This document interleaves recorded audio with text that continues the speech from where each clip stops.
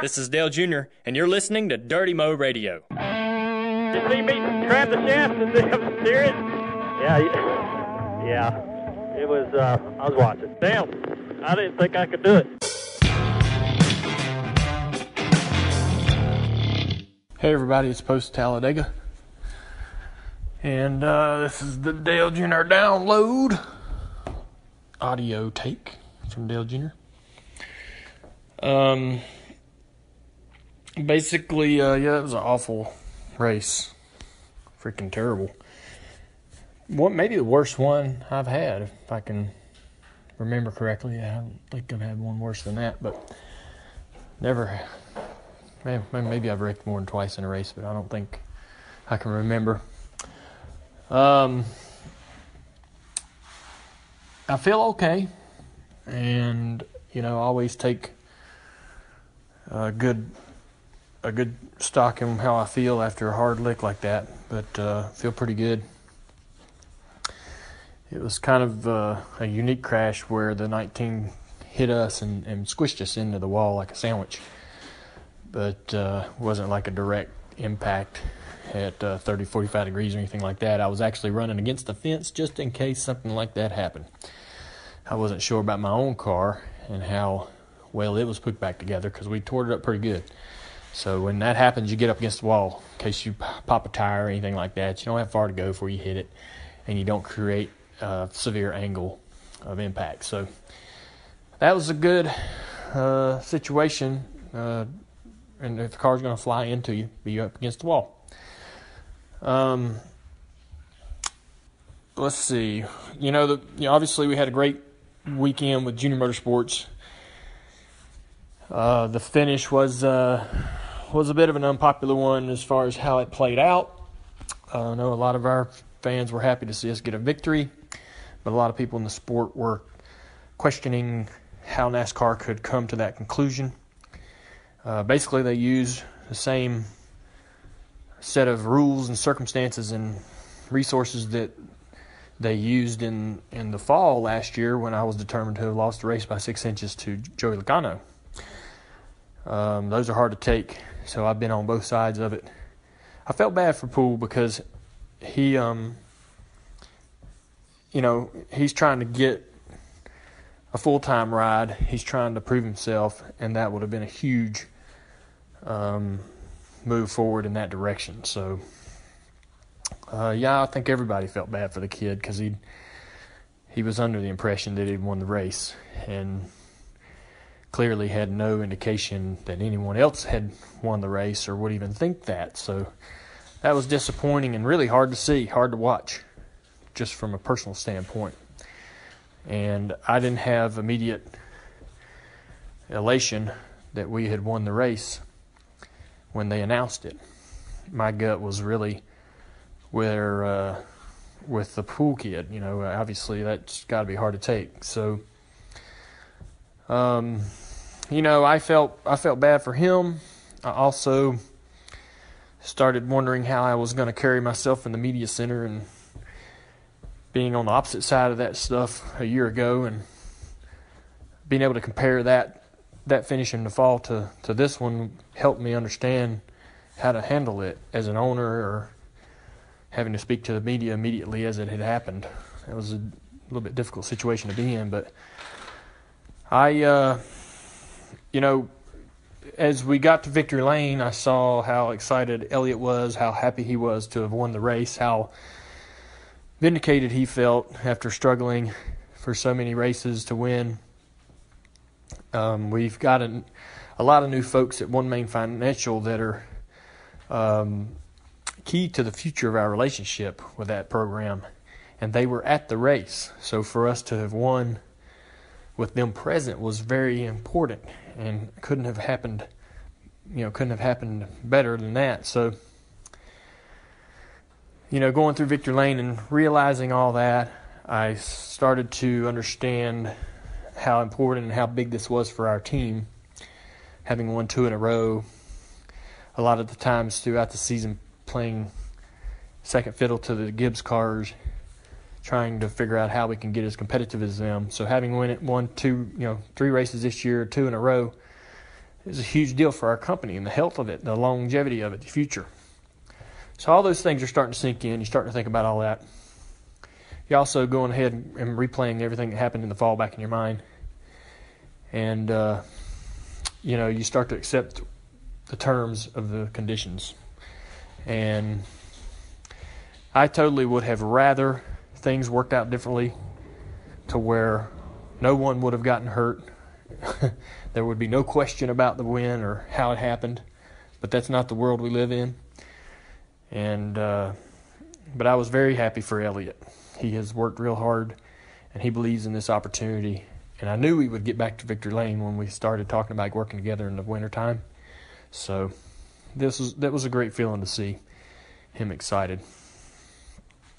So we put all that together and called it a day and went to bed Saturday night. We didn't know what the weather was going to be like all day today. That's always frustrating when the weather is unsure. When you see a front coming, you basically can count it down and understand, okay, it's going to rain about this time. We can prepare for that and understand that and get in, understand the rain's going to be here all the way up till about the minute it happens. But in the situation we had today, the weather was building around us and popping up. So you don't know what's going to happen when. That's always very frustrating. You don't like to wait around on rain delays. You don't like getting caught in the back of the field when the rain comes in case they call the race, especially when you feel like you got a chance to run well at a place like Talladega where we usually do.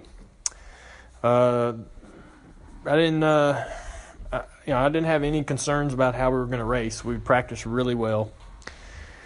We did make a few changes overnight, and when the race started, the car was on the splitter very bad. I mean, not bouncing or tapping on the splitter, just laying all over the splitter.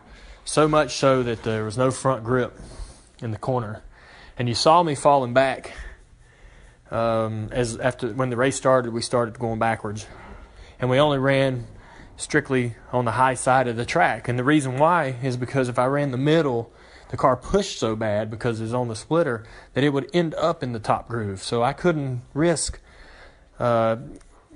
pushing up the racetrack into the side of another car, in the tracks of another car, in front of a guy and wrecking.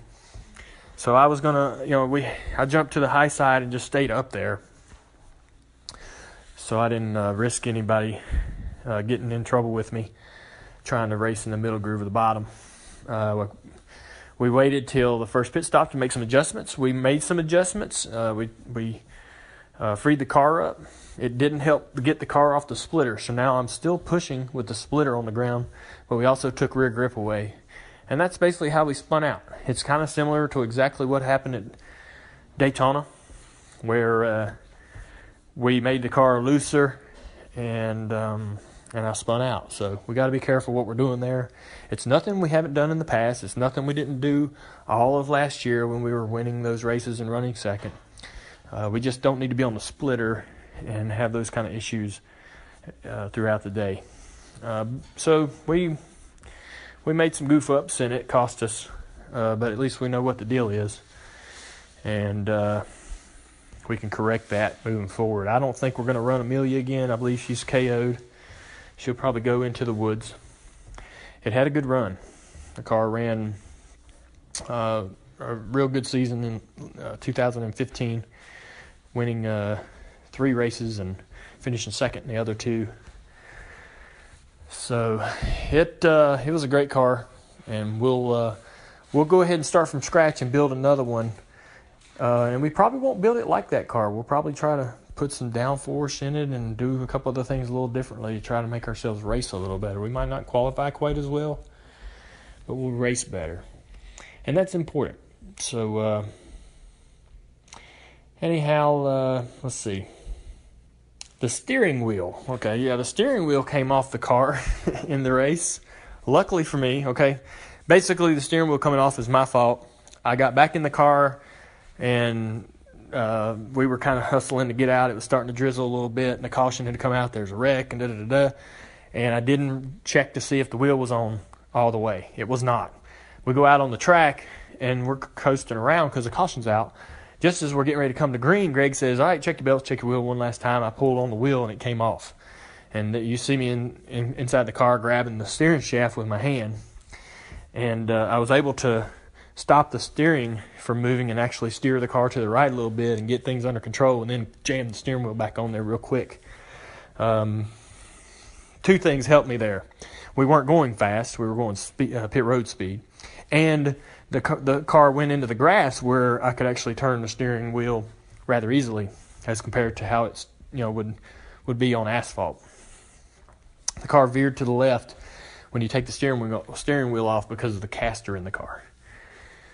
So anytime you take the steering wheel off, except at a road course, it's going to veer left. But I was able to get in, once it got in the grass, I was able to steer it a little bit and jam the wheel back on and keep going.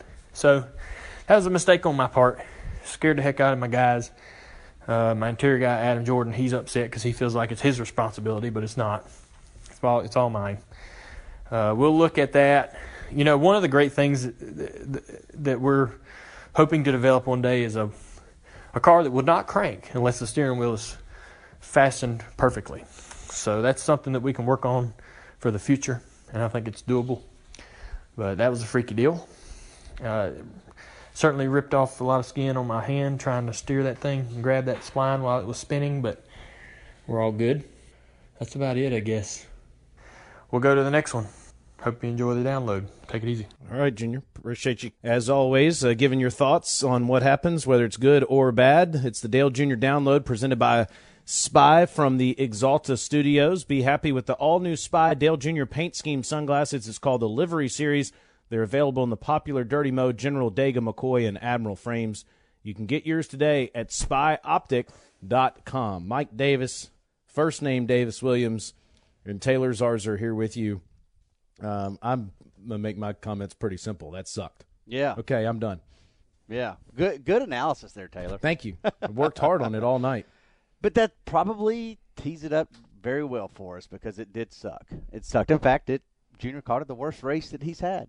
And I can't disagree. I actually was thinking back to the last time that we finished butt naked last. Do you know the last time we finished butt naked last? I'm asking to see if you remember this because it wasn't that long ago. I remember being at Texas Motor Speedway. Yeah, that hitting the grass and being about 100 feet from where that happened. And by the way, nobody in Junior Nation wants to remember this. He destroyed Jimmy Johnson's day by doing that. Nobody. Oh, that's never happened. Actually, it did in Texas. That was Final Four weekend a couple years ago. I had all kinds of things going on that weekend. So I remember that, but was that the last one? No, we actually finished butt naked last at Phoenix last year, race number 4 of the season.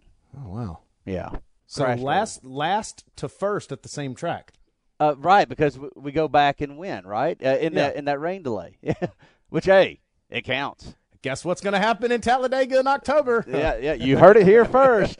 That's a good point. It's an omen. Yeah. No, it sucked, but you're going to have it. Dale Jr. summed it up nicely yesterday when he said, sometimes you are the bug. It just sucks when it's at Talladega because Talladega is the race where you circle in the calendar. You know that's one of your best chances to win a race, and therefore it stings the most. I really miss David Poole this time of year. I miss him all the time. Yeah. He was a good friend and somebody I worked a lot with. I can't believe he's been gone for 7 years. And David and I had a great relationship, but David was as big a curmudgeon as there has ever been on planet Earth. And I think he would have been the first to tell you that. And every year at this time after Talladega, the Wells Fargo Championship would happen, right as it is right now in Charlotte on the PGA Tour. And David would be like one of the backup riders to come cover the tournament. And he would find me. He said, "Where's that Bama boy at? I'm going to yell at him. Where's he at? Yeah. Man, you like people trying to get killed out there on that racetrack? That's ridiculous. That ain't racing. Short track racing is racing, Zarzer." And he would scream at me every time. I mean, Mike, this happened 5 or 6 years in a row. Oh, yeah. Where we'd have the same we'd have the same exact conversation. And I thought about him with a devilish laugh yesterday watching that race from high above us, because there's no question he was feeling that way. But it did, man. It stunk, and it stunk that Amelia wasn't the Amelia in her prime. Had all kinds of issues, as Junior just alluded to, especially with the splitter there yesterday. Mike, you never know what happens, but at the end in Talladega, obviously, with what happened at the end yesterday. But I didn't think it was the best car, and I never thought it was the best car, and that's a shame because almost always Dale Earnhardt Jr. goes to a restrictor plate race, and you think, okay, he's the man to beat. And so that was a little crazy yesterday, and that didn't feel so good. But, yeah, I mean, anytime you wreck out and you finish last, that's going to leave you with a bad taste in your mouth. Well, something crazy happened this year at restrictor plate races so far through 2 races, and Dale Jr. spun out on his own in what is arguably the best car that's ever been built that he's been able to drive. Mm-hmm.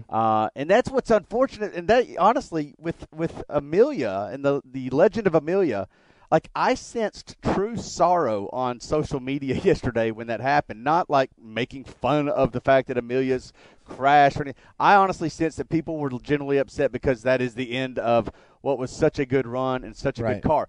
That being said, I'm curious to know what you think, because my feelings were I was a little apprehensive when we decided to rebuild her and take her. You didn't know. You would be lying if you thought you knew she was going to just come back in her old glory. You didn't know what it was going to be like. Daytona was so loose, he lost it by himself coming out of 4. Dang it if it didn't happen again. Yeah. I keep making all these golf analogies. First name Davis, I'm going to turn into Roy Williams, making a golf analogy on everything. But Mike Davis, Larry Mize, do you know who he is? Yeah. Won the Masters in '87, hit that shot. Yep. Remember that shot he hit? Yeah, out of the bunker. Not in a bunker, but off the green. He had a chip-in shot to win the Masters in 1987. Got it. Do you know how many times he's attempted that shot since 1987? Never, ever again. And you know why he hasn't? Don't mess with Happy. To your point, there are only so many bullets in the chamber, and you think, God, we've had so much great luck and skill that's gone into Amelia and so much success that just how many times can you ride it before all of a sudden it's going to blow up in your face? So I know exactly what you're feeling, and yes, absolutely I was thinking that coming into this race.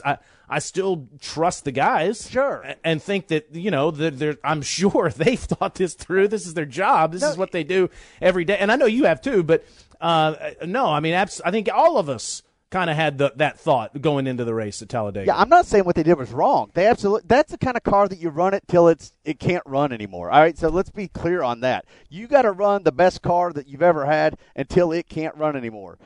And Travis Mack or Travis Peterson, somebody tweeted yesterday that Amelia was going to end one or two ways, in the Daytona 500 Museum, or it was going to be crashed. Unfortunately, it was crashed, and that's the end of Amelia because you're going to run it as long as it can run. I'm just saying that you didn't know what it was going to look like now that it had been rebuilt from Daytona. Right. And so there was that mystery that you didn't know. You didn't go in with the same confidence because you didn't know what you had. Yeah, that's a really good point. I'll tell you this. You know how I feel about watching Dale Earnhardt Jr. mow through a pack of race cars, especially on a restrictor plate race. I mean, we've seen it so many times, especially in these, what are we calling these things now, the Can-Am duels. Especially in those races, it's just absurd, his skill level, going through an entire field of cars at a restrictor plate track. The opposite of that is watching him go backwards. And the feeling of that in the first, what was it, Mike, first 30 laps or so, first 25 laps or so, watching him continue to go backwards, that wasn't a good feeling. No, not at Talladega again. I mean, Talladega has a whole new level of anxiety when you see that kind of thing. But I also didn't think it was going to be a big problem because I've also seen him get up through the pack as quickly, and that was early enough in the race that you knew he had time. You just hope you don't get collected. Right. And to be honest with you, hearing Dale Jr.'s audio though sort of puts me in a good place, only because my biggest concern following yesterday's race was that knowing him, I thought he might be a little embarrassed. Now, I don't think he should be, and I wish he wouldn't be, but I know him, and I know that he would probably be a little bit embarrassed, and, he's calling it the worst race that he's had. I think Kansas can't come soon enough, right? Because he needs to get back in that race car and get back on the track, because knowing him, he might let this fester all week, and he just needs to get back in a race car and turn some laps. That's the best thing that could happen for us following Talladega. I don't think there's any question about that. And we always talk about the evolution of Dale Jr. as a person. I know Marty talked about it in great detail recently on this podcast. Marty Smith did. And Marty called me after the podcast, and he's a terrific friend, thinking about my family and everything. And he said, man, I've gone through the 9 phases of Dale Earnhardt Jr., and I'm telling you, Taylor Zarzour, this is the best one. And and that is an example. His audio he just gave us is an example of what Marty was talking about. Ownership, maturity level, leadership. Adam, Jordan, shut your mouth. This is not your fault. This is my fault. Yeah. That kind of stuff. And so you appreciate the person he is and the way he's handling these things. Let me just say this, and I want to get your thoughts on this, Mike. I know people are frustrated through 10 races of the season, even though there's been a couple of top 2s, and they're 9th in points, I believe, if you count. I guess you'd put Hamlin in front of him because he's got to win. So he's 8th in points, but 9th, I guess, if you started the seeding today or whatever. And it's been, an up and down type of year, no victories yet, not a whole lot of laps led, so some frustration there. And look, if people want to say Harvick, Kyle Busch, Carl Edwards, Jimmy Johnson, Keselowski, as you said last week, are championship-level drivers, and Junior and the 88 team is not, you know what? I mean, listen, if you want to feel that way right now, I think that's more than fair. Let me tell you what I don't think is fair. Basing those opinions off of anything that happened at Talladega Superspeedway. I just don't think that that's any kind of barometer as to where Keselowski is, where Danica Patrick is, where Ty Dillon is, or where David Gilliland is, or where Dale Earnhardt Jr. is. It's just so different than almost every single other race of the season. And so if you're frustrated by the entire season so far, or you're wanting more, or you want to see this team compete at a higher level, fine. I'm going to have a hard time arguing with you. But if you base those feelings off of anything that happened in Talladega, I just don't think that's fair. No, I tend to agree with you. I'm trying to process all this right now in my head. So let me do this in real time here for all these listeners. I agree with you. I would also say that our ability to have good practices, our ability to qualify well, while these are completely different tracks, that is something that we've all identified as an area for improvement.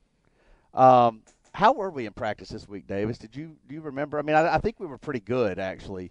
So I look at if I got to take the bad with the bad, I take the good with the good. If we made gains in practice, I can attribute that to to the same type of work that's being done in the shop that then transfers to the racetrack. Does that make sense? Yeah. Yeah. So while you can't compare as far as the actual race goes, you can compare on the type of preparation. And if I see improvements in the preparation, therefore I can get confident about the tracks coming up. That's okay. Yeah, that's fine. Yeah. I'm just talking about race results. Talladega is so different than everything else. Race results you can't, but you can say that when we win, it sure does give you confidence for the next restrictor plate race. And we certainly carry that confidence around all year.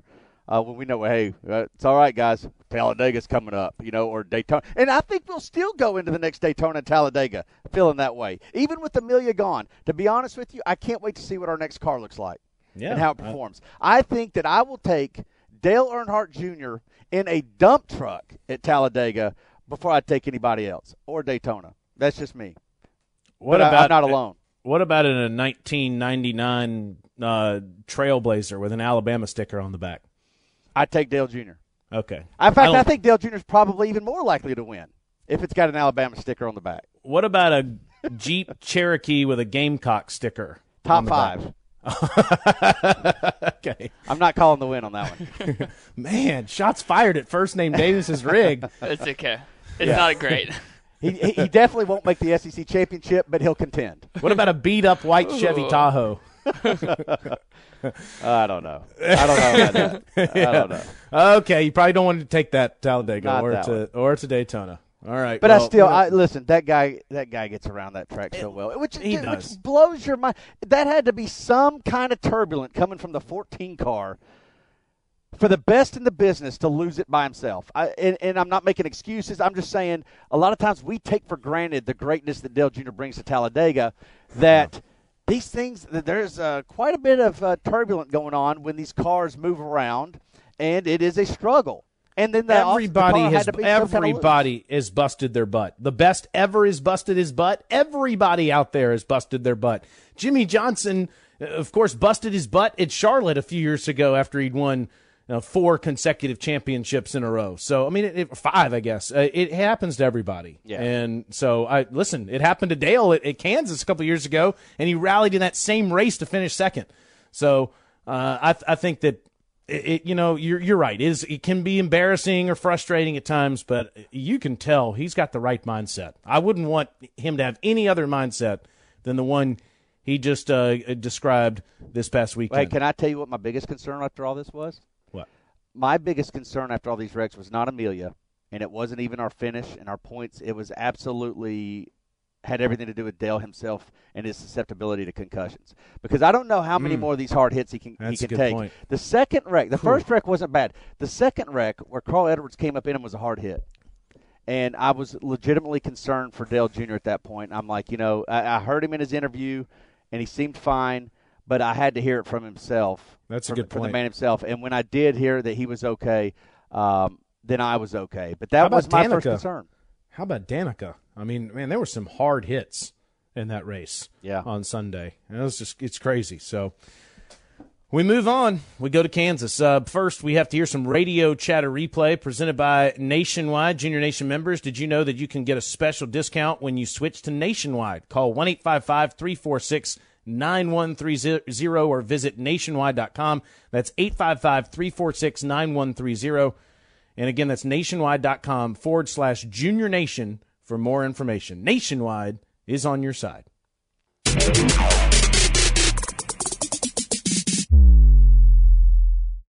Hey, Dale Jr., this is Jeff up in the Fox Sports booth. You got me? Yes, sir. Well, we already have seen how aggressive you've been on these super speedways, but you've got rain in the area. I mean, what is the mindset? How do you balance out patience versus aggressiveness if this thing gets shortened up by rain? Well, the best place to be at the end of the race is leading. It's so hard to get past the leader. It's the easiest spot to defend on the racetrack. So my mindset over the last 2 years is just to try to lead every single lap. And if the rain comes out, it comes out. Hopefully we got some guys in the pits that are watching the radar very closely and can feed that information to me when it's coming down to the minute that it's going to fall, so we can start understanding what we need to do if we're not leading the race. We need to get more aggressive to try to take that spot if the rain's coming. And we also saw, in Daytona, you guys struggle a little bit with the handling, didn't have the speed that we've seen you have in the past. I'm pretty confident you're going to have it today, but how do you feel about what your chances are and how you work with your teammates today? Yeah, there shouldn't be any surprises in Talladega with the handling like there were at Daytona. That certainly threw a curveball to a lot of guys in February, but this track's a little bit different. Their handling's not as much of a factor. We're going to try to work with our teammates more than we did in February because that was the recipe that worked for the Gibbs guys that kept them up front all day so they could battle it out at the finish. Well, you're lined up right here on the start of this thing with those teammates, so good luck. Have a great, safe race. Thank you. Near that spotter for the 24? I can be. We're going to try to work together today. It might be important. Y'all be close. Just tell them don't drag the brake, don't lift. 10-4. Next 4 or 5 cars are clear with you. I'll go tell them. Outside. Hold the brake, buddy. Hold the brake. Just stay there as low as you can there, buddy. Okay? Yeah, just lost it. Whoa. And the steering wheel came off. I grabbed the damn shaft and drove it. Yeah, I saw it there. It didn't look where it needed to be, so I guess that's why I was checking it. I probably should have had you pull over. Yeah, I thought it was on. There's another one. You can steer it in the grass with your hand. Did you see me grab the shaft and then steer it? Yeah. Yeah. It was, I was watching. Damn, I didn't think I could do it. I wish I could have seen your face. Total calm. Totally calm, I promise. My hand is raw as mother. Those first 2 corners. It's fine. Do I got any of those fans to use? No, you do not. They're gone. Front and rear? Nope, they're gone too. Now, guys. The 19 blew a right front tire and took us out. Sorry, Greg. I didn't even know he was down. There's nothing we can do right there. Nothing you can do there, TJ. He was just on the bottom, and we're just cruising around the top there. And he probably took the 11 out, too. All right. We're done for sure. Yeah, we're done for sure. Radio Chatter Replay, presented by Nationwide. You hear it every single week. First Name Davis puts it together. Now let's speed dial. Speed dial. Let's speed dial with Ryan McGee, columnist, reporter, TV personality, Johnny Benson lookalike. He does it all for ESPN. McGee, are you there? I'm there, man. I'm shuttling to the Shuttlesworth Airport as we speak, and I'm still trying to. I don't have a plane, so I couldn't come home last night, but or Sunday night. But it's yeah, I'm still kind of sifting through what I saw, just as the crews are sifting through what's left of their cars. Yeah, and that's what I want to ask you about, because I'm reading through the columns and editorials from the media yesterday following Talladega, and it seems like the overwhelming consensus on these restrictor plate tracks following the race was that something's got to give. And you yourself had a column about it, but it sparked a rather spirited outcry from NASCAR fans, and I'm going to get to that in a second. But why you were interesting to me and why I wanted to have you on Speed Dial is because, I don't think there's anyone on the current NASCAR beat who can match your appreciation for, pure fast automobiles, right? And also the ballsy humans that drive them. You, of all people, have that old school mentality. You appreciate and you know about it better than anybody else. But you also are one of the biggest advocates for safety in NASCAR. So you wrote about this internal struggle yesterday for ESPN.com, and you summed it up, I thought, McGee, very brilliantly. You said, did I enjoy it all? Yes. Do I feel guilty about that? Yes. So, Ryan, now that you've had a chance to sleep on it, what are your thoughts on what you witnessed at Talladega yesterday? Well, I appreciate what you just said, and I appreciate you bringing up the column. My feelings are the same as what I wrote in the column, which is, I was sitting there in the media center. I mean, the race hadn't been over half hour, and we were waiting on Brad Keselowski to come in, and I was sitting there, and I was really having a hard time kind of reconciling how I felt, because what I wrote is exactly how I felt then and how I feel now. Everybody needs to understand something. I love restricted plate racing. I've been a defender of it forever. I've always said there's only 4 races that you have to circle on the calendar, that you can't go cut the grass, you can't take a nap, you can't call grandma. You're watching every single lap of every race. All due respect to the other 30 whatever races, those are the 4 you have to watch from beginning to end. That being said, yesterday was as far as I can ever remember it being pushed. It was exciting. It was awesome. It was, they were masterful for the first 3 quarters of the race, and they were death-defying in the last quarter of the race. And it was everything you could possibly want as a race fan. But it just was so much, man. I just could never remember it being that much. And I was like, am I the only one feeling that way? And then I talked to guys like Kenny Bruce, who's been covering the sport a lot longer than me. And then I wrote about it in the piece, talking to Richard Childress in the garage. Everybody agreed. It's the worst they'd ever seen. Childress says the worst he's seen since 1973. So that's the part that I wrestle with, which is I loved it. But should I be okay with loving it? Right. I too experienced that struggle. I mean, look, I love Talladega. I was born 45 minutes from that speedway. It is my home. But I also I know everybody I ran into said to tell you hello. Well, they're cousins, so it's I missed the family reunion this past weekend, I guess, right? Because we have it twice a year at the track. But I find myself wanting to get out of there when my driver's health is at risk. And Dale Jr. Suffered a bang there a couple years ago that actually concussed him, and he missed races. And so, and I've said it many times before, you love the place when you win, you hate it when you don't, and when we don't win, it's usually because we wrecked. We don't usually lose the race because we sucked there. There's an incident or something that happens that takes Dale Jr. out of the race.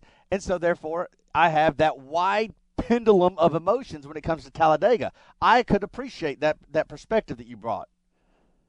Well, again, it was so awesome, but there was what was weird though was I was trying to add it up. I don't know. It might have been like my 25th race there, but there was a point where it's like more than that. But anyhow, but this was one of those times where we just reached that point where it was like, man, you could feel everybody like, let's just wrap this thing up. Because as great as it was, by the time we hit the second big one, and we had 2 cars on the roof, and Danica clearly was freaked out and had the wind knocked out of her. It started to take a turn, and I just was glad it ended when it ended. I was afraid we would end up going into overtime and rain, and we'd sit there all night. And I'm glad that didn't happen. But yeah, there was something that happened that all of a sudden we were like, oh man, it's time to pack it up and leave. And Dale Jr. said it, Chris Buescher said it, everybody said it. It's time to get out of here. And I think that honestly, a lot of people felt that way by the time we got to the end. But that being said, it was awesome. I want everybody to understand it. I loved it. But that's the part should I have loved it? That's the part I'm struggling with. All right, so let me read you some various fan reactions to what I saw in conversations with media members who opined about it after the race, okay? I'm going to read you some various ones here. You've lost all perspective. They're race car drivers, not ballerinas. Here's another one. It's almost as if you media types have PTSD. Here's another one. If I wanted a controlled parade, I'd go to the fair. Here's another one. You guys need to slow down. You're trying to get rid of the last exciting races we got, which I don't know if the irony was intended in that, and you need to slow down. Yeah. But that's fantastic. Yeah. So, McGee, do people who take this position have a point, or do they fall into the category which you wrote about 12 days ago, where you ought to appreciate more how great this sport is and quit looking for things to complain about? Yeah, well, that's part of what I'm talking about me struggling with it, because I don't disagree with what they're saying. What people kept sending me was they kept sending me the Dale Earnhardt Sr. quote. To tie the kerosene rags around your ankles and keep the ants from eating up your candy butt and all that. Well, yeah. Well, guess what? Where I was sitting in the media center at Talladega, there was a framed photograph of Dale Sr. with that quote printed out beautifully, in the frame with it. So I get it. I was there the day he said it. But at the same time, I just I thought yesterday was great. We can't push it any further. That was kind of my point, which is I felt like yesterday was about as far as we could possibly push it. But everyone needs to understand, I never wrote about tearing down the banking. I never wrote about all that. I just said, I think this is as far as we can possibly push it, safety-wise, without someone being hurt. But listen, there's also a part of it, too, is we're very fortunate, man.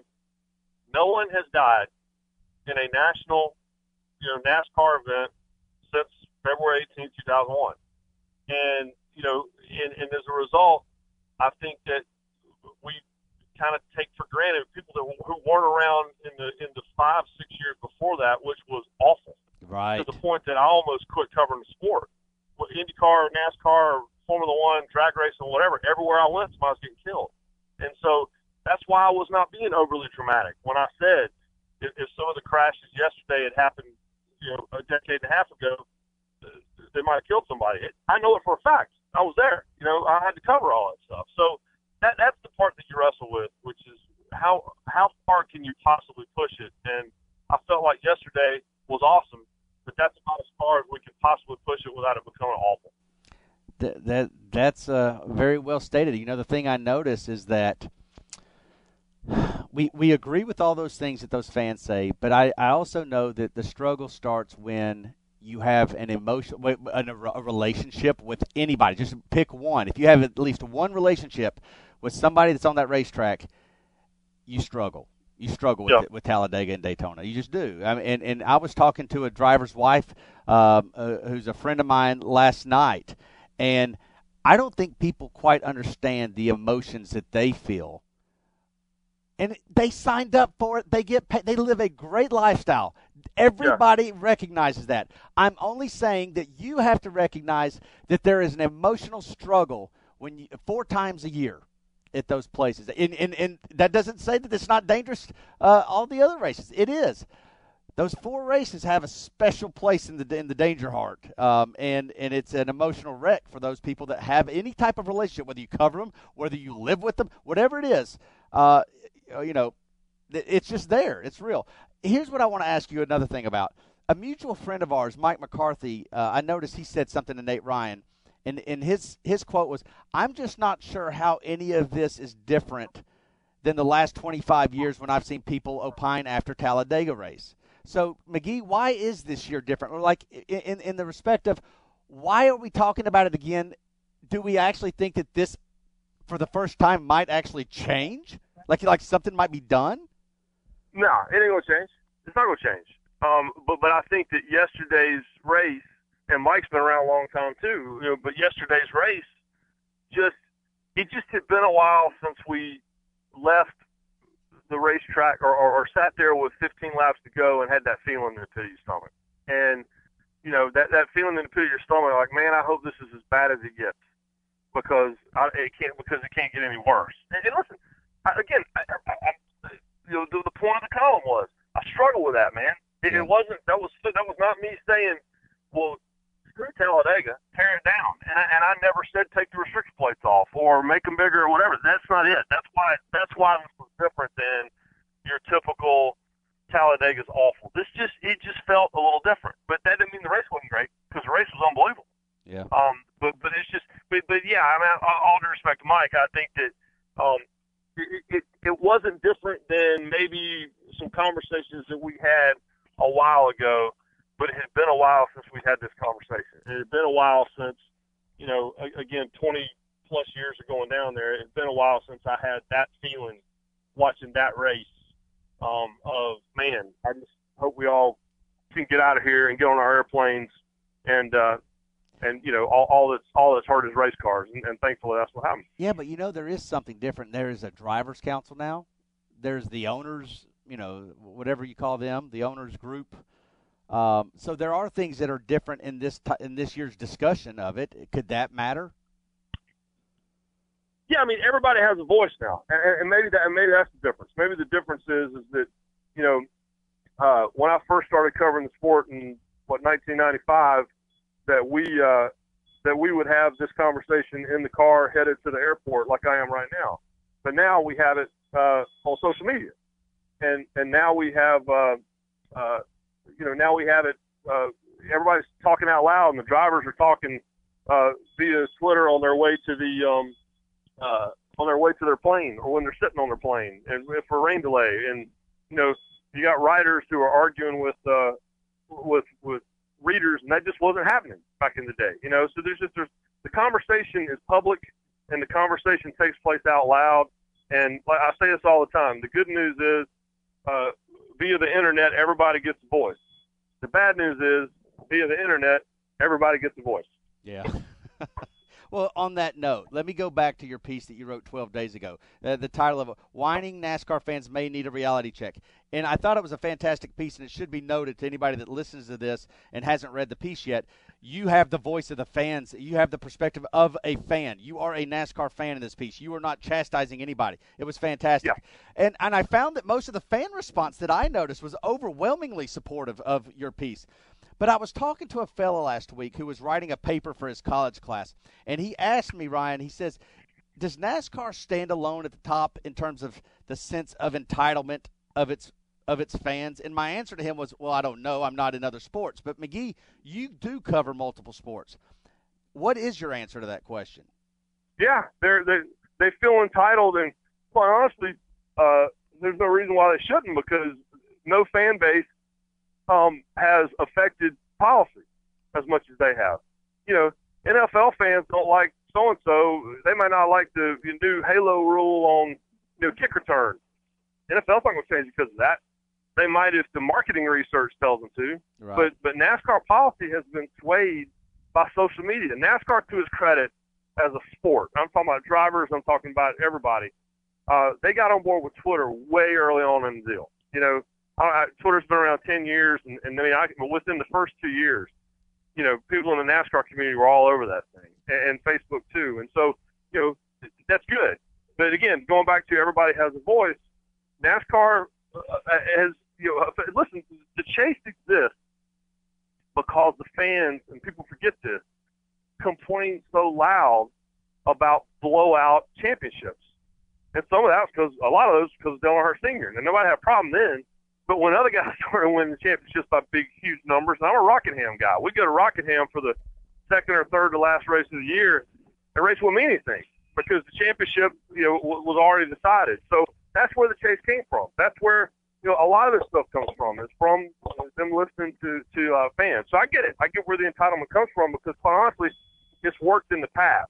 The problem is that as social media grows and everybody starts to feel more and more entitled, and they get louder and louder and louder, and at some point, and I think this is a larger conversation about just the discourse in America in general, but it just gets so loud that nothing stands out except for the complaining, and the groupthink thing starts, and everybody starts complaining about the same thing, and instead of talking about Carl Edwards and his amazing bump and run to win at Richmond and the thrilling finish, became this conversation about lug nuts, and it became a conversation about drivers not doing the right thing or doing the right thing. I don't know. It just the complaining takes over all the time. And this, of course, is coming from a guy who wrote a column complaining about Talladega after the race. Which is beautiful. You know what? I'll take that a step further. When he asked me that question on, does NASCAR stand alone in terms of the sense of entitlement of its fans, I did say I don't know because I'm not in other sports, but I also said this. Like, as a PR guy and marketer in this sport, we pride ourselves on the transparency that we provide our fans, and we invite fans like as an asset. Like, fans are our assets, and we use them as marketing tools. We invite them into our living rooms. So if we do that, we can't honestly get mad when they share their opinions about things if they don't mesh with something that we do. I mean, we got to take the good with the good and the bad with the bad, and so we are partly to blame for that. Or do you disagree? No, but the problem is that, and this is what I wrote in the piece, is that you express your opinion all day long, whether it's a good opinion, bad opinion, whatever. But the problem is when the only opinion that's ever expressed is bitching about stuff, because then you become the boy that cries wolf, right? You become Chicken Little. You become, because then what happens is even the people who listened to you before, they quit listening to you. And my fear is that, it's like your old cranky uncle that's drunk uncle on Saturday Night Live, right? Why don't you just enjoy Thanksgiving dinner and quit complaining about all this other stuff that you can't change? Because, while you're doing all this complaining, you're missing out on what has been one of the most competitive seasons we've ever had. We just wrote about this in ESPN magazine about how, it was over the first 5 races, it was easily the closest the closest finishes, average finish we ever had over the first 5 races. No one was talking about that. What were they talking about? They were talking about, and listen, and you know me, man. I'm no NASCAR apologist. I can play the voicemails for you that I get from Daytona on a pretty regular basis. But, but I do want everybody to just take a minute and enjoy themselves because, I worry sometimes that when we're at the beach it's too hot and we're in the mountains it's too cold, and you're missing vacation because you're too busy complaining about little stuff. Amen to that, brother. I hear you. Listen, last question, I'm going to let you go. When a steering wheel comes off and the driver's immediate response is to grab the steering shaft with his right hand and steer it, if even for a few seconds under caution, McGee, where does this rank in the category of all-time NASCAR badasses? This sounds like it almost would be a countdown on the Marty and McGee show because you guys do it well. What is your thoughts to that when you saw it happen, and where does it rank? Hey, all I know is that the media center, which is well documented, can be a jaded place, and it was gaffes, and what was that, and did you see that, and that was awesome, and all you need to know about it is Jeff Gordon yelled. Jeff Gordon yelled, "Holy crap!" on national television. That's right. That's all you need to know. That's right. So I can tell you this: so it happened, and then the race restarts, and everything's going crazy. And the racing's great, and no one in the media center is watching it. We're all watching the replay. We're all Fox Sports have posted a little Vine clip, and we're all just watching the replay over and over and over again. So it's if Dale Jr. ever wanted his climb out the window, wiping the mud off the windshield moment that his dad had so many of, well, if he didn't have one already, the getting around Talladega, no matter how fast or slow you're going, and driving it with with your hand on the steering column. That's pretty good. I mean, seriously. I mean, you bring it up. I mean, was it safe? Absolutely not. But neither is climbing out a window while your car is moving and wiping off your windshield. So we agree. Totally unsafe and honestly a little unacceptable. And right. and there will be repercussions. Just like Dale Sr. got yelled at for climbing out of his car that day. But you know, I guarantee you they will fix whatever the problem with the steering wheels is, because that's a little scary, and it's not the first time it's happened here recently. But in the meantime, I say we all just kick back and take a moment and appreciate the bad arsoness of what we just saw. I mean, seriously. I mean, the pass. You think about like the pass in the grass. It is in NASCAR lore, the pass in the grass, and it's not because of how unsafe it was. It's because of how badass it was, right? Yeah. Yeah, yesterday they're all yelling at Michael Waltrip, right, for getting down on the apron and trying to come back. But the moment when I finally, as a Richard Petty fan, just threw my hands up and said, Dale Sr.'s ridiculous, was when he did the same thing in the IROC race at Daytona. It's just, yeah. So, Dale Jr. fans, if you wanted your moment, I think you just had it. Speed Dial. All right, it is time now for Reaction Theater. First Name Davis has received a tremendous amount of grief on social media, primarily from Sloppy Yellow, who I believe is tweeting in his sleep these days about clearing out Reaction Theater. First Name Davis, you have done that, correct? I did. All right, made sure of it this week. Okay, very good. All right, well, let's hear a fresh batch. Man, I seen Dale Earnhardt one time unbuckle his seatbelt, hop out the car, under caution, clean his windshield. Now I just seen Dale Earnhardt Jr. steering the car by the steering column with his hand. Man, if these aren't real men, I don't know what are. Yeah, brother. That's how you do it. That's what I was thinking. I was thinking after the race, your driver might have finished the race, but ours can drive it by the steering column. And he's ripped skin off of his hand, but Dale, yeah. Yeah, Dale, yeah. You know, the redneck in you has to appreciate that. Yeah. Never Aunt Kathy Watkins is outside of the studio, outside of the Exalted studio. Did that remind you of anybody, Aunt Kathy? Yeah. Somebody else in Aunt her Kathy, family? Aunt Kathy just said, my dad and my brother. And she's right. Let's go to the next one. I don't know what the hell the Twitter meltdown was over Team 88 after Amelia crashed. I mean, good grief, we're still in the chase.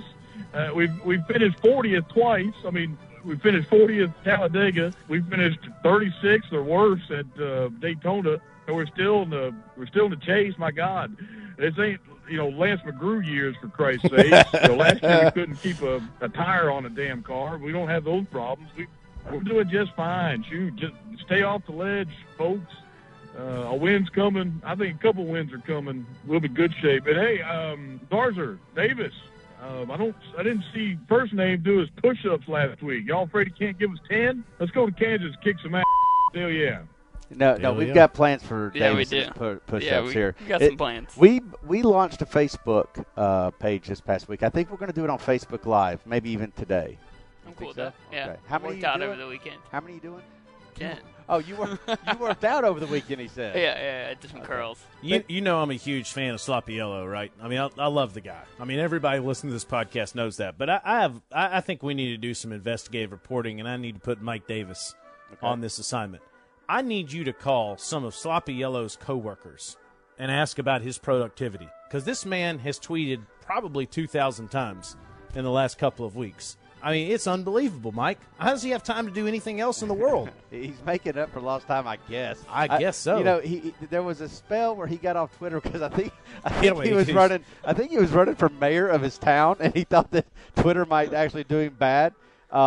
He didn't win the vote of the people, but he's back and he's making up for lost time, I guess. I laugh so hard at that guy. I mean, just going through his timeline. And it is stream of conscious and nothing. The last tweet has nothing to do with the next one, but it is funny stuff. All right, who's next? God, Mike Davis, you suck. I tweeted you telling you to tell them not to run Amelia this week, and you let them run it anyway. I know it's not really your fault, but God. And Greg, I was thinking that you could rebuild that car. It sucked at Daytona. You should have just brought him a new one. God, Dale, no. Mike Davis, man. I don't know. I mean, Jerk. Do you think, Taylor, it would have mattered if I'd have told, hey, Greg, here, just a thought. Don't bring that car. You got a lot of pull, man. Do I? Yeah. Well, I don't chances have are you pull would in have heard my a hello, hello, Right, dial tone, right, hello. right. Yeah. Yeah. Who's next? Well, you guys challenged me to call Reaction Theater while I'm in church. Well, listen to this. I'm in church right now, and I look at my dang phone, and we're 6 laps out. I don't know what the heck happened, but if we ever name a dang race car again, I'm going to personally kick Mike Davis in the nuts. Yeah. I was trying to get that tune. We're still, I believe, we're still in Easter season, so I'm trying to trying to hear what that was. But man, that's pretty good. In the back of the church, right there. Fire it up at you, Mike. I guess it's a little too late to say we were kidding about calling from church. We didn't really intend for you to do that, man. But he did. All right. Hey. Okay, I'm up in the ante. If you can call from the pulpit next week. No, from the baptistry. Who's next? Well, right now the church service is going on, and I'm sitting here in the bathroom because I don't want everybody to think I'm a weirdo. Man, I am pissed. I checked my phone. We're, 20-something laps down. I don't know what the heck happened, but I'm sure 22 car of the 48 turned us into the wall. I am tired of this Amelia hype. This is what caused this accident. And if we ever name a car again, I am personally going to kick Mike Davis in the nuts. Or first name Davis. Hashtag Dale, yeah. Hashtag Mike Davis sucks. Yeah, I like in the bathroom? Yeah, he flushed the toilet for good measure, just so his wife would think he actually went to the bathroom while he's calling you, mad at you, in the middle of the church service. Have we ever had a call from the bathroom? I don't know, but his marriage is in real jeopardy. I can tell you that. If 5 years ago you called me and said, "Hey, man, Dale and I were talking. We want you to start this podcast with us," and one day there's going to be a guy that calls from the bathroom during the church service, I don't know what I would have thought. I'd have said, Dale, yeah. Dale, yeah. Who's next? Friends, loved ones, we are gathered here today to celebrate the life of a beautiful chassis, Amelia. Amelia won the hearts of many with the memorable 2015 season. In the 5 races she competed in, she won an amazing 3 times. She made a return in 2016 looking for even more success and found it early with the Daytona dual win.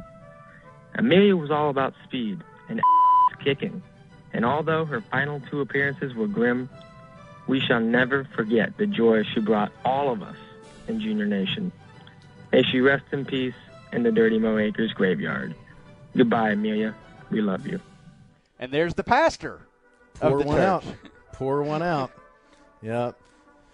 Unbelievable. Should we? Yeah, that's a good point. Should we pour one out, in honor of Amelia? Instead of having a beer toast, I think that you do this week on maybe on JRM 360 or on some sort of platform, maybe doing some sort of live platform. You should go outside, bring a bunch of people with you, and pour one out for Amelia. Well, we do have a beer toast this week.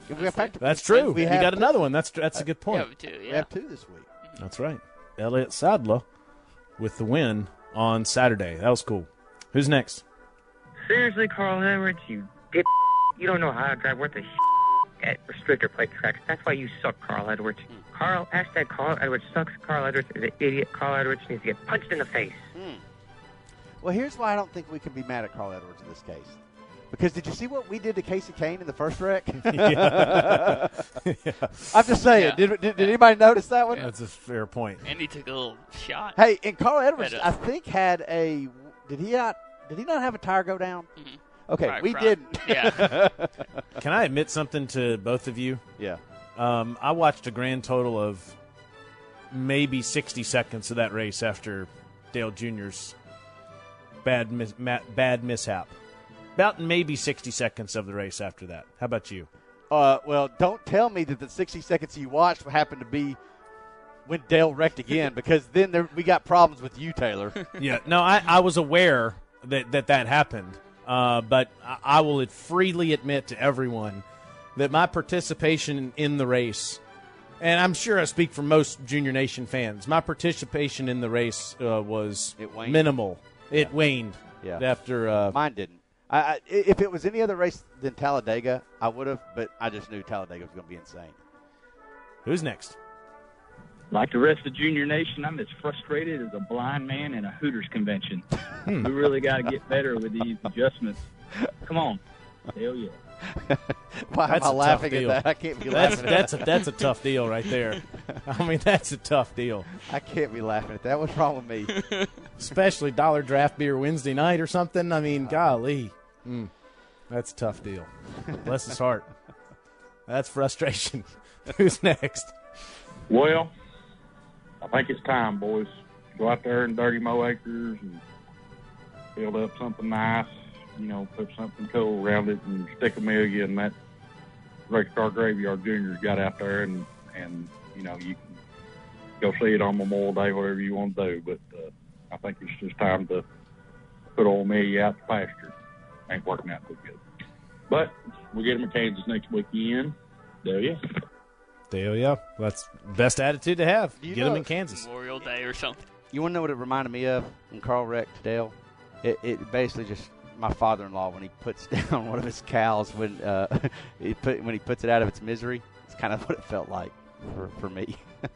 Wow, that's gonna be a visual I have the rest of the day. Yeah, there you go. And if I ever meet your father-in-law, I'm gonna be a little nervous, especially if I'm not feeling well. Yeah, don't even have the sniffles around that guy, or you're done. Wait a minute, are you not feeling so? I'm feeling great. Pow! Put him down. Golly. Oh, you can take the... Yeah, anyway. Who's next? Hello, this is Art calling from Norway. We don't do stock car racing here in Norway, but I think it's a hell of a lot easier to steer a car if you attach the steering wheel to the car. I think that is the key to win a race this year. And I'm very sorry about Amelia, but I think that was the last time we've seen her. May she rest in peace. The eulogies continue for Amelia. Yes. All the way from Norway. That's pretty cool. Norway. That is really cool. We got people calling from church, calling from Norway.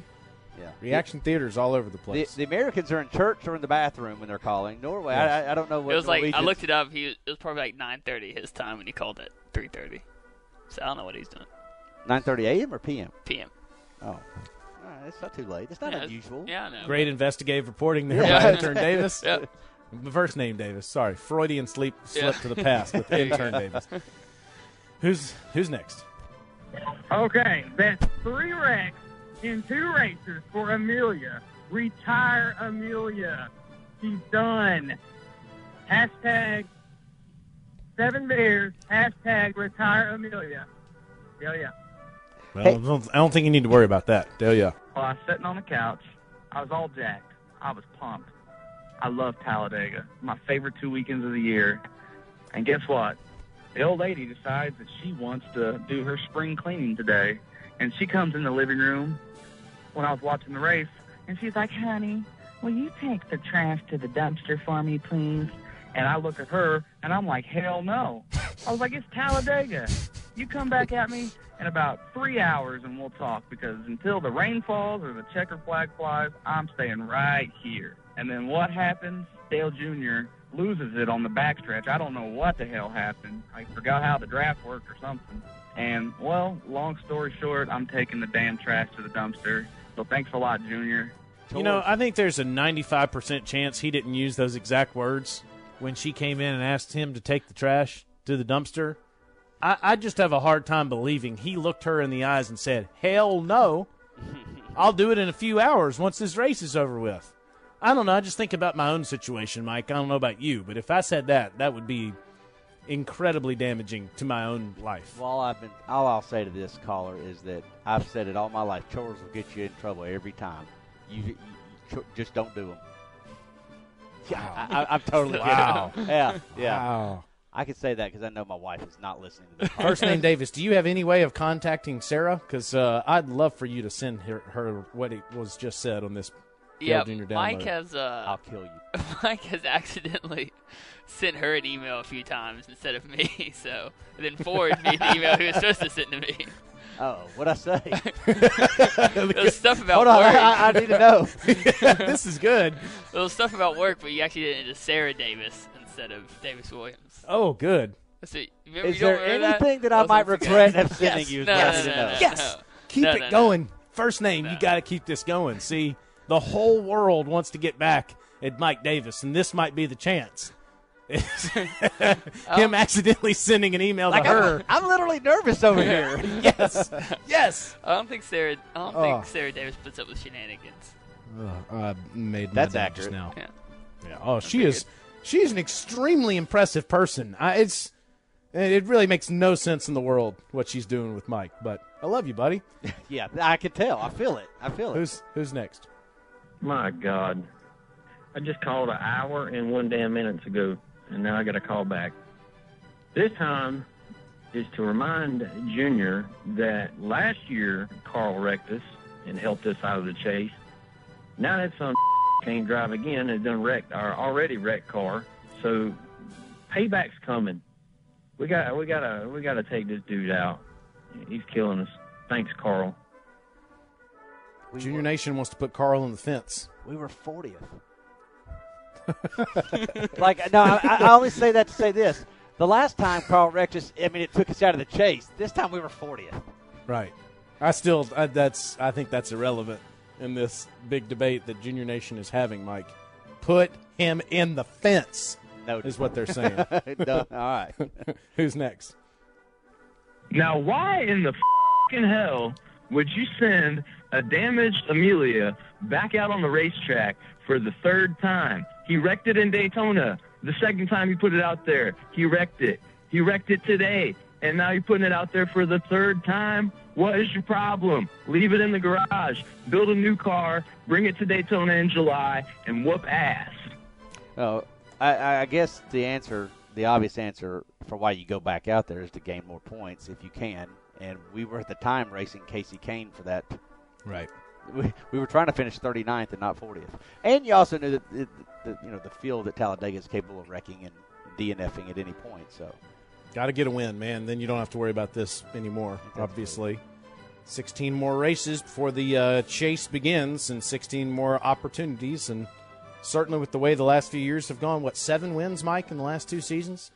Certainly like the 88's chances. All right, any more, Davis? One more.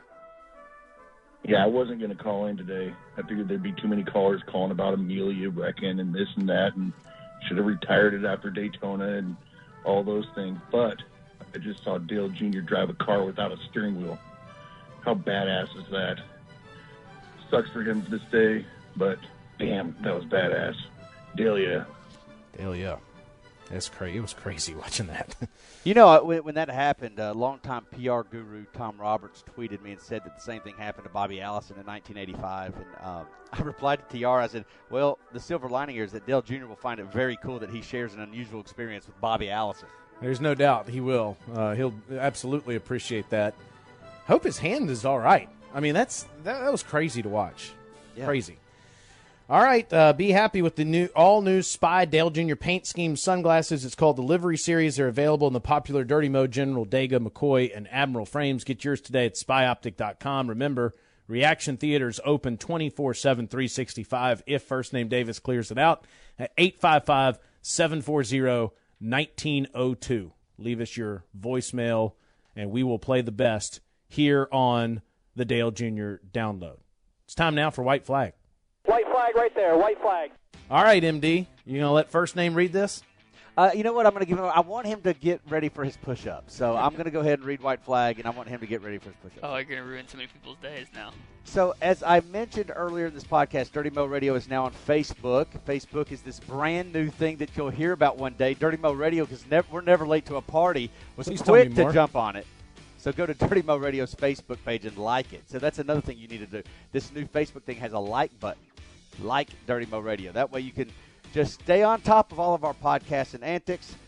Davis is going to be doing push-ups on our Facebook page here soon. Yeah. I know you're being somewhat sarcastic, but what you just said, you educated me completely on, because I have no knowledge whatsoever about Facebook. Not any. Okay, well and that shouldn't surprise you at all. It does, actually. I'm a little surprised by that. What is wrong? What's the deal with you? I'm not you know how hard it is for me to actually send out a tweet. I'm not really good on all the different platforms. But for you, I will take a look at it. I will go to my wife's Facebook page. If I can get Betsy's that's really all I need. Okay, very good. Speaking of expanding into all corners of the earth, Dirty Mo Radio is also now on SoundCloud and Pocket Cast. However it is that you access this podcast, please take a moment to subscribe, rate, and review. First Name will appreciate it. I am currently in the process of building out Dirty Mo Radio schedule for Junior Motorsports Fan Day, which is on Friday, May 27th. You'll have all kinds of awesome activities going on around the shop, plus the Exalto studio here will be busy all day. We have the Dale Jr. Download, Junior Motorsports up front, Earnhardt Outdoors, Door Bumper Clear will be taping. All this on May 27th, so come check us out. It's always fun to see the fans here. Let me take a moment to talk about merchandise, Taylor. We get a lot of questions all the time on the best place to buy Dale Jr. merch. The answer is shopjuniornation.com online. Or if you're in person, you come to here to the Junior Nation retail store. That obviously is a good one, too. Let me say this website again, though, shopjuniornation.com. If you go there right now, you will see some fantastic new merchandise on Dale Jr.'s Xfinity Series win at Richmond last week, including an autographed Richmond Win Hellman's 124 scale die cast. There's only a few of them, so get them now. They are signed by Dale. Also, here in the Junior Nation retail store, and I'm guessing on the shopjuniornation.com website, are new Dirty Mo Radio hats. And they are awesome, as you would expect. So fans, come get one. Taylor, I got one for you, buddy. Don't worry about that. Thank you, buddy. I need a new one because I want to let you know that I run a lot, like maybe 4 miles a day, and I have run in that hat, my Dirty Mo Radio hat that you gave me. It says Dale Yeah on the back. I have run in that hat every single time I've gone for a run in the last 6 months, which is probably, in the hundreds. So nobody wants to be near me when I wear that hat. So I probably need to get a new one. Well, this hat is very versatile. It's for the runners and then the people like me who do not run. There you go. Davis, do you run? Yeah. Well, he runs like crazy. He does? Yeah, hell yeah. Dang. And he doesn't eat. What is his deal? He runs and doesn't eat. I eat. No, you don't. You eat goldfish, man. That does not count. White Flag sponsored by goldfish. Yeah, goldfish crackers. All right. In case you missed it, speaking of eating, Davis, here's a lunch for you. Yeah, what's up? The total money raised during the 2-week Dale Jr. Sandwich fundraising drive was $159,935.33. That number of hunger-free weekends that provides are you ready for this, Taylor? I'm ready. 60,775 hunger-free weekends. Are you kidding me? That is fantastic. Many of you who listen to Dirty Mo Radio contributed, and we absolutely love you for it. Thank you so much. Again, nearly $160,000 raised, and that translates to 60,775 hunger-free weekends for kids. Our friends at Exalta Racing experienced a big jump in followers over the weekend. They are now at 18,000 followers and change. If they get to 20,000 by May 13th, which is just in 12 days, and Dale wins the Exalta 400 at Pocono, one lucky fan will win $88,000. Boys, that'll buy Mama a new pair of shoes. I'm not lying. It'll buy Mama a new pair of shoes. And Taylor, you need to give your mother something nice for Mother's Day. Yes, I do. I hope you're planning on this. She does not need any shoes, though. I hope you're not planning on the $88,000 to get your mother a Mother's Day present. You should do that regardless if you win the money. I was actually planning on that. I'm just making sure, man. Looking out for you. All right. NASCAR Sprint Cup Series will be racing on Saturday at Kansas Speedway. If First Name Davis really, really was good at his job, you would know why we are laughing, because this is take 97 of Mike Davis trying to tell you when the Kansas race is and what else is happening this weekend in Kansas. I don't want to embarrass Mike. You think I'd work at a place that might have this information readily available, right? Yeah. All right. So, Dale Jr., is the Elise running the Exalta paint scheme? Did I get that right? Yeah, you're right on that. All right, thanks. You're right on that. Well, that's really the most important part. Yeah. Go Bowling 400, Kansas Speedway, Kansas City, Kansas. We had a great discussion, by the way, with my youngest daughter, Grace. Dad, how come Kansas City's not in Kansas? Well, tiny little chunk of it is in Kansas, and it's actually where Dale Jr. and all the other Cup guys will be Saturday night. That's so right. There you go. 7:45. And so there you go. 7:45, Saturday night, just like I told you. Yeah. You had all kinds of other things going on in Kansas. Yeah. They were probably shaking their head. Man, we got a what going on? Wait, we bought tickets and we're going to the wrong race. Yeah. Anyways, here we go. All right, that's it for White Flag. All right, of course, you got Dover in 2 weeks. You got the All-Star race coming up. Can't believe it. Less than 3 weeks away, 600 at the end of the month, so it should be fun, especially if you're in the great state of North Carolina. Hope you'll come by and see us in the shop. Like Mike said, a lot of great Mother's Day items in there, so you should shop for those. Hey, we're going to end this podcast today on a personal note. He certainly didn't ask me to do this, but I'm just going to tell you, you got to go to Davis Williams' Twitter page and read a little bit about his life. DWJRM is his Twitter handle. Very, very proud of you, my friend. Don't cut this out either, Davis. Don't edit this out, because I'm with Taylor on this. Promise. Thank you. Powerful stuff. Fired me up this weekend, and we're very, very proud to have him as part of this podcast. For Dale Earnhardt Jr., for Ryan McGee, for Mike Davis, for First Name Davis, I'm Taylor Zarzour. You've been listening to the Dale Jr. Download presented by Spy.